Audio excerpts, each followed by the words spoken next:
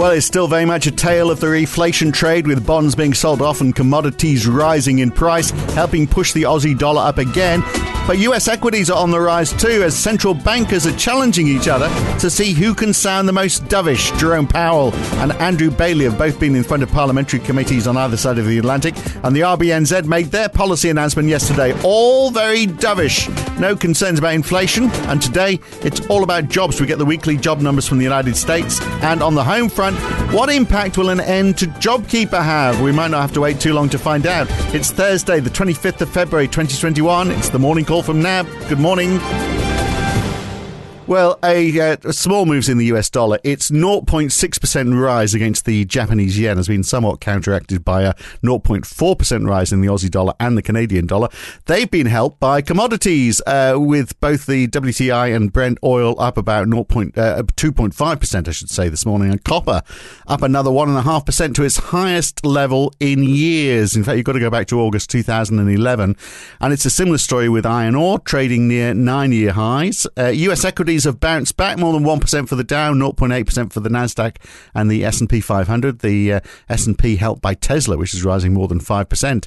It's all over the place, isn't it, Tesla, at the moment? And bond yields are rising, 3 basis points on 10-year treasuries, up to 1.37%. It kicked off the session close to 1.43%, which is a new pandemic high. And Canadian 10 years are up 7 basis points as well. Not quite the same level of movement in Europe, but yields are up there too.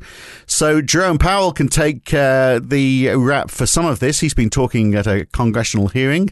Let's look at why with David De Garis, Director of Economics for Markets at NAB. He's in Melbourne at the moment. It's amazing there's any response at all, because all he's been doing really is iterating what he's been saying all along. Lower interest rates for longer. But look at that response. Equities are up. Bond yields, bond prices, I should say, are tumbling. Yields are higher than they have been. Where does this end? Good morning, Phil. Obviously, he thinks that he needs to beat that drum even louder than what he did the day before. I mean, you don't often get these sort of responses to return testimonies on the second day. It's pretty much a repeat. But certainly, like this market just turned around after Powell was speaking, and it's pushing back hard, Phil, on inflation concerns about overheating. So, saying things like, we might take 3 years to reach our inflation goal. So they're worried about unemployment remaining high, the labour market far from maximum employment.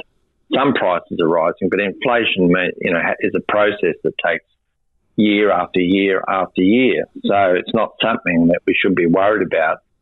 Because you get a transient increase in inflation rates. So pushing back very hard on that. So, equity markets just liked that news and took off as a result. You saw the industrial commodity prices lift. You said copper, all the base metals, oil.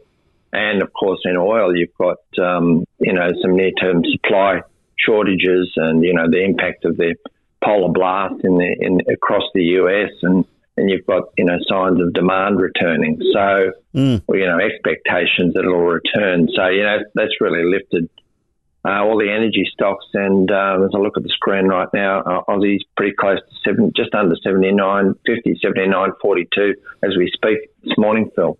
And we're seeing that movement in bond yields is quite pronounced as well. We saw $61 billion in 5-year notes being auctioned today at 0.62%. The previous auction was 0.42%. So there's plenty of movement at the station, as they say. Yes.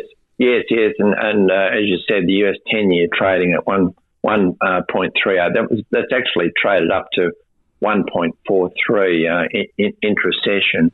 And you've got Aussie 10-year futures up, implied yield of 6.5 basis points.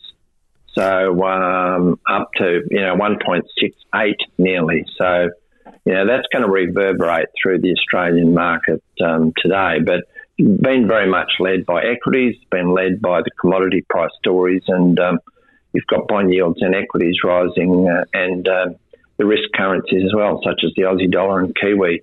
Front and centre, and of course the other commodity currencies. It's scarcely worth mentioning new home sales, but I mean, we'll just for reasons of completeness, we had them in the United States. They were high too, up 4.3% in January. Basically, that is twice what was expected. But we've said it before that the lumber prices seem to be pushing them perhaps artificially high at the moment. If we look at mortgage applications yesterday for the week of the 19th of February, they were a lot worse than expected. So ho hum. Yes, I think that's the story, Phil. That the demand impetus through late last year and into the first part of this year has been exceptionally strong, and that's now resonating in these new home sales numbers. But you've got the pushback now that's occurring, the recalibration from the increase in bond yields. So you've had that big push up in 10 and 30-year yields. So that's feeding through to mortgage rates, and that seems to have quelled demand for the time being. But, you know, what happens on the other side of the pandemic when people start to get jobs again and start to think about housing and the like, and real mortgage rates are still very low. So I think the story there is still a positive one, but the numbers today were strong. Now, I'm calling today's podcast the Battle of the Doves. Not that I think, I don't know if doves ever have battles. I can't imagine them. They'd be like, if doves are fighting, they would go, you go first. No, you go first. They'd never get around to it. But the reason I'm calling it that is because Jerome Powell is obviously dovish. Andrew Bailey from the Bank of England also in front of a government committee today, and Ben Broadbent as well. Basically, very dovish as well. And talking hypotheticals. Ben Broadbent said basically, hypothetically, yes, they could reverse the QE that they've got at the moment if the bank rate reaches 1.5%, but that's way off. The strength of the pound is really to do with continued hope of the lockdown timetable and the rollout of vaccines. But the same thing. Inflation's a long way off. Still uncertainty. Yada yada. I think they just got the same script. They just changed the word England from the United States. Didn't they?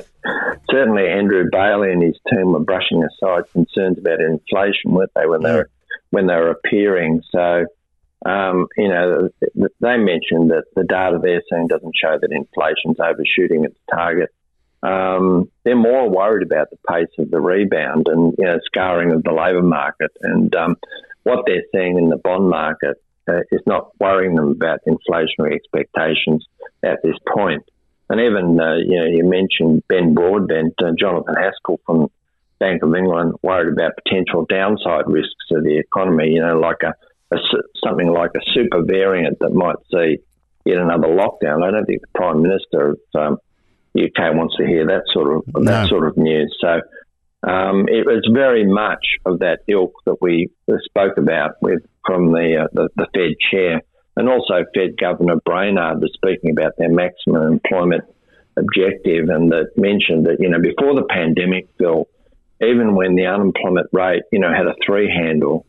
They want this recovery to be an inclusive recovery, and when the unemployment rate had a 3 handle, communities that saw much higher rates of unemployment. So they think they've got a long way to go. So once again, beating the same drum. I don't know, doves don't beat drums, do they? But so we're mixing metaphors. How many mixed metaphors can we get? Exactly. We're mixing metaphors like it's going out of fashion. But look, well, let's go to another one then, because also in the doves, the RBNZ, even though New Zealand's got virtually no cases, they're still saying, but our outlook, it's uncertain. It's going to require patience. Yes. No change to the approach. Also saying no extra stimulus is required, but we're not out of the woods yet. There's another metaphor for you. No, it's an interesting story, that one. That there's no doubt that the lack of infections and that's paid dividends for both New Zealand and Australian economies. And the interesting thing is that while the title of their report was "Prolonged Monetary Stimulus Needed," so that's pretty clear messaging, isn't it? But when you actually look at their forecasts for the economy and how they've changed, in fact, you could say the same thing about the Reserve Bank. It's sort of emblematic of an improving economy. And so, that sort of reduces further the chance of them going down the negative interest rate path, although they did point out that operationally they're ready to do that if need be, but there's no signal that they're about to do that. But, raised their forecast for inflation. They've lowered their forecast for the unemployment rate. So there is a message under there that recognises the improving economy. But once again, the top line policy message you said is that they're in no rush to change policy, certainly by tightening policy, and they're going to keep policy very accommodative for quite some period of time yet. Yeah, that's their intention. Whether the economy continues to overshoot, I think it's still a possibility, but that's something the market will deal with in time. Now, everyone's looking at any number that might indicate inflation, so no surprise then that they will have been looking at the wage growth numbers yesterday in Australia, 0.6% rise Q-on-Q in December. Still, a long way off anything that's going to have the RBA consent. But I think also, that there's always a reason for, well, not always, but sometimes there's a reason. I think the reason for that was that people who'd taken pay cuts to help their companies get through the pandemic, a lot of those pay cuts were rolled back. So it's an artificial number in a way.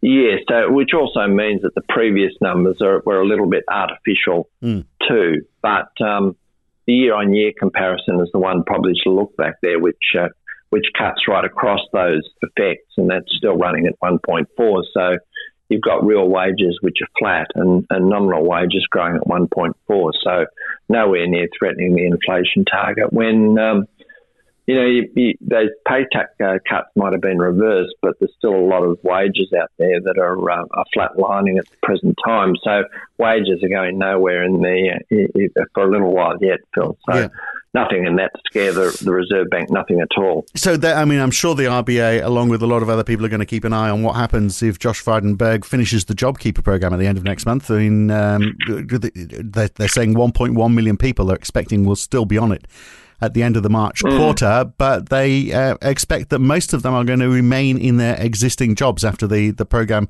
finishes. Let's hope so, because 1.1 million is still a heck of a lot of people, isn't it?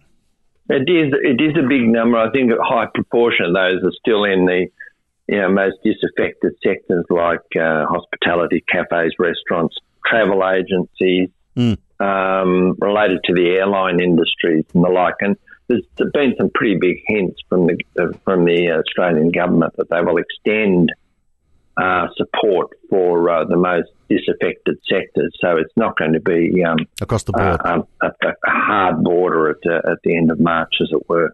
Right. Okay, well, we get new CapEx numbers for Australia for today. Are there going to be any surprises there? And we also, in the United States, durable goods orders and those initial jobless claims, those numbers that are refusing to move down in any great quantity, aren't they? They've been very high. So I think there's a lot of people out there looking at what's happening in Washington, and of course, the Congress wants to put the bill on the president's desk in the next couple of weeks so they can get this bill passed in March. So that's their immediate priority. So I wonder if I can find a sound effect of doves fighting. Good luck with that one. Yeah, well, hang on. Here's one. There's another. Yeah, no, they're not going to fight, are they? That's it for today. We'll catch you next time, Dave. Will do, Phil. Cheers. And that is it. That's the morning call for this Thursday morning. And I'm Phil Dobby for now. I'll catch you again tomorrow morning. Have a great day.